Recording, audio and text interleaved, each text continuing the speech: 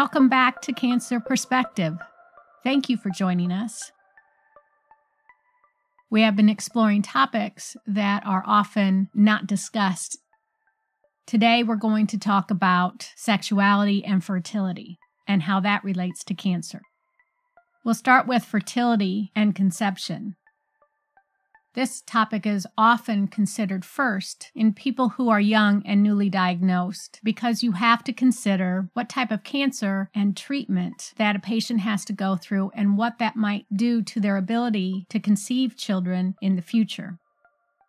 Certain surgeries for cancer might require removal of organs required for conception. Some may involve only part of the reproductive system. So the topic of fertility and a potential future ability to conceive a child is extremely important to have when considering the whole picture of a person's cancer diagnosis and treatment plan. But also in that same conversation, there is usually a desire to treat the cancer first and urgently, then worry about potential problems after treatment is completed. That is sometimes a fair option, but remember to consider the whole person when making your very traumatic and important decisions. There can be egg harvesting and sperm donations that allow somebody to have additional options down the line.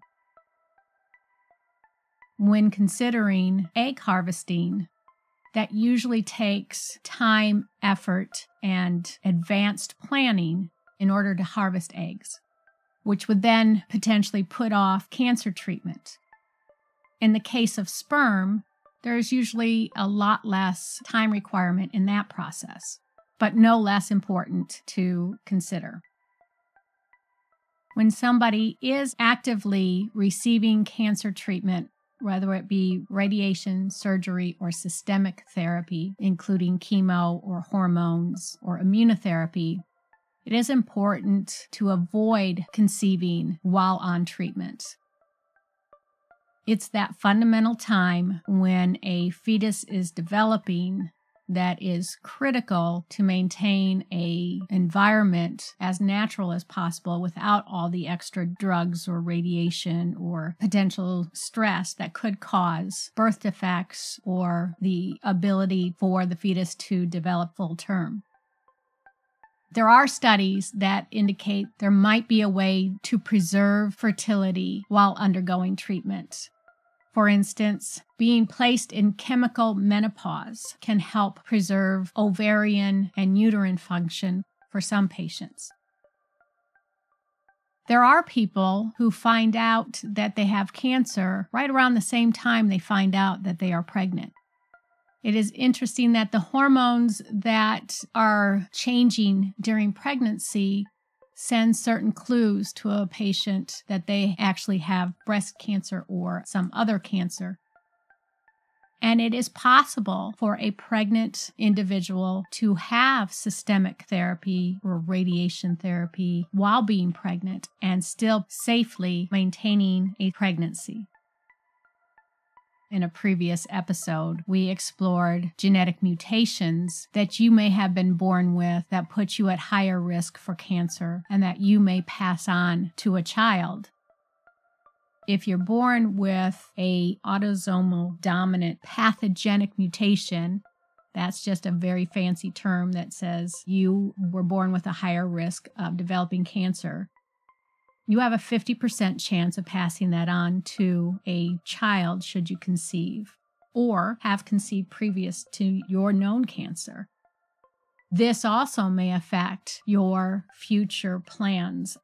So that information can be helpful up front as well, or it might be something that you choose to explore after your cancer treatment is underway. Outside of conception, it is also important to consider sexuality and intimacy and how cancer and cancer treatments can affect a person's level of comfort at expressing intimacy or being intimate with their partner. Fatigue and pain, nausea, and other side effects can affect somebody's ability to desire to be sexually active. Hormones and imbalances in chemicals can affect vaginal dryness and erectile dysfunction. People who have lost their hair may have felt a loss in their sexual identity. The same way with changes to their reproductive and sexual organs, such as changes to breasts or pelvic radiation for something like prostate cancer or gynecological cancers. This topic relates also to our last episode. We brought up the topic of prosthetics and how that might also affect sexual intimacy and function. For example, we discussed the organization knitted knockers and testicular implants. When we talk about sexual intimacy during treatment, the goal is to make sure there is no planned pregnancy during that time and making arrangements to prevent pregnancy. But then people often have questions whether or not you can be close and intimate with a person going through radiation, will their partner be exposed to radiation, or chemotherapy, will their partner be exposed to chemo. The science says that there is a time between receiving chemotherapy and when chemo can be found in bodily fluids. Therefore, the science says you may want to avoid sexual activity within, say, 48 to 72 hours after receiving systemic therapy. With radiation, it's different. As soon as you are out of the radiation room, you are no longer radioactive. There are people who receive radiotherapy internally, and at that time they are separated from people when they are felt to be radioactive. But once they are released, they are safe to be close to people and hold babies and not worry about what they are transmitting. Sexuality and sexual dysfunction involves more than just patient with cancer. It also involves the partners. This can affect relationships. There are professionals that know how to help with people undergoing issues. It is okay to bring this topic up to your teams. One of the biggest questions is how long will these symptoms that I'm experiencing that are affecting my sexual health remain a problem? Sometimes there are lingering issues that will be lifelong. A person with pelvic radiation may experience vaginal stenosis and may require dilators and hormones or alternatives to help be able to have intercourse. Oftentimes, despite the dysfunctions that are present, it is possible to still orgasm. Those conversations can be had with your team as well. Be as honest and open as possible. Ask your questions sooner rather than later. Talk to your partner and share your concerns and hear their concerns. Ask for resources. Ask for therapy. There are some excellent books out there that are also very helpful, that explore this topic in great detail. The first one I read is Breaking the Silence on Cancer and Sexuality by Dr. Ann Katz, K-A-T-Z. This particular book is geared towards healthcare providers opening up this topic, but it's easy enough to read for survivors as well. Sexuality After Cancer Treatment, The Guide to Restoring Your Sex Life, is written by an oncology nurse, Judy Neese. A quick search shows that there are other options out there as well. You can find additional resources that explore these topics on my usual and favorite resources, such as the American Cancer Society, or cancer.org, and the National Cancer Institute, or cancer.gov. Sexuality and fertility are sometimes a forgotten conversation in the cancer diagnosis and treatment process. It should be brought up by your providers. It should be discussed how this may affect your fertility if you're of childbearing age and means. It should be brought up if you are at any age to discuss how this might affect sexuality as well. But there is nothing that guarantees that these conversations will come up ahead of time.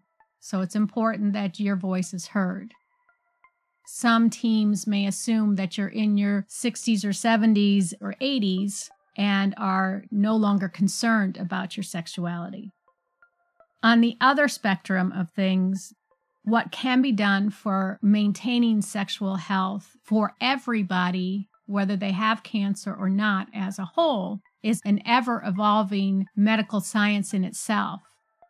The ability to evaluate embryos to see if they have certain genetic mutations that put them at higher risk for cancer potentially could be an option for you.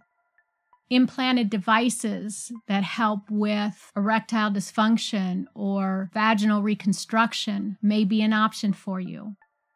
There is so much to explore about your own unique needs that it often requires you to be the most vocal and knowledgeable about your own needs in this area, which is why we are including this in our episodes about lesser discussed topics.